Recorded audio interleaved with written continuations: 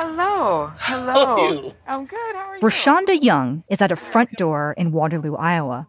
She's holding a clipboard, but this is no visit about politics or religion. Okay, so as you've maybe heard, maybe not, I'm in the process of starting a bank, a community bank, here in Waterloo. Rashonda is starting a bank, and not just any bank.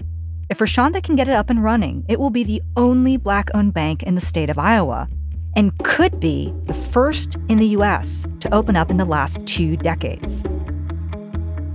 I'm Jamie Smith Hopkins, coming soon from the Center for Public Integrity and Transmitter Media, Season 2 of The Heist. This season, a heist pulled off through centuries of discrimination and exclusion. A heist that has left its mark on every town and city and bank account in this country. The wealth gap between Black and white Americans.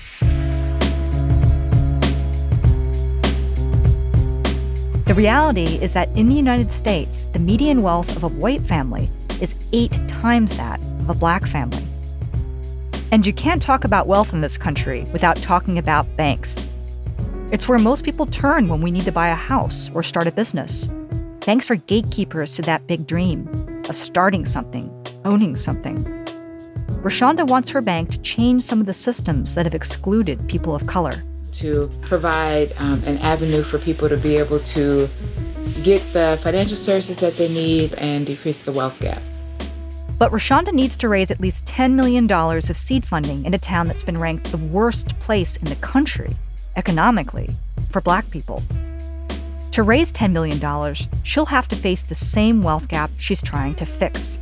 It may seem impossible, but I really don't feel like it is. This season, I'm looking at how Rashonda got here, how we all got here, what caused the wealth gap, and how banks have been making it worse when they could be making it better. Look for Season 2 of The Heist, starting February 22nd, wherever you listen to podcasts.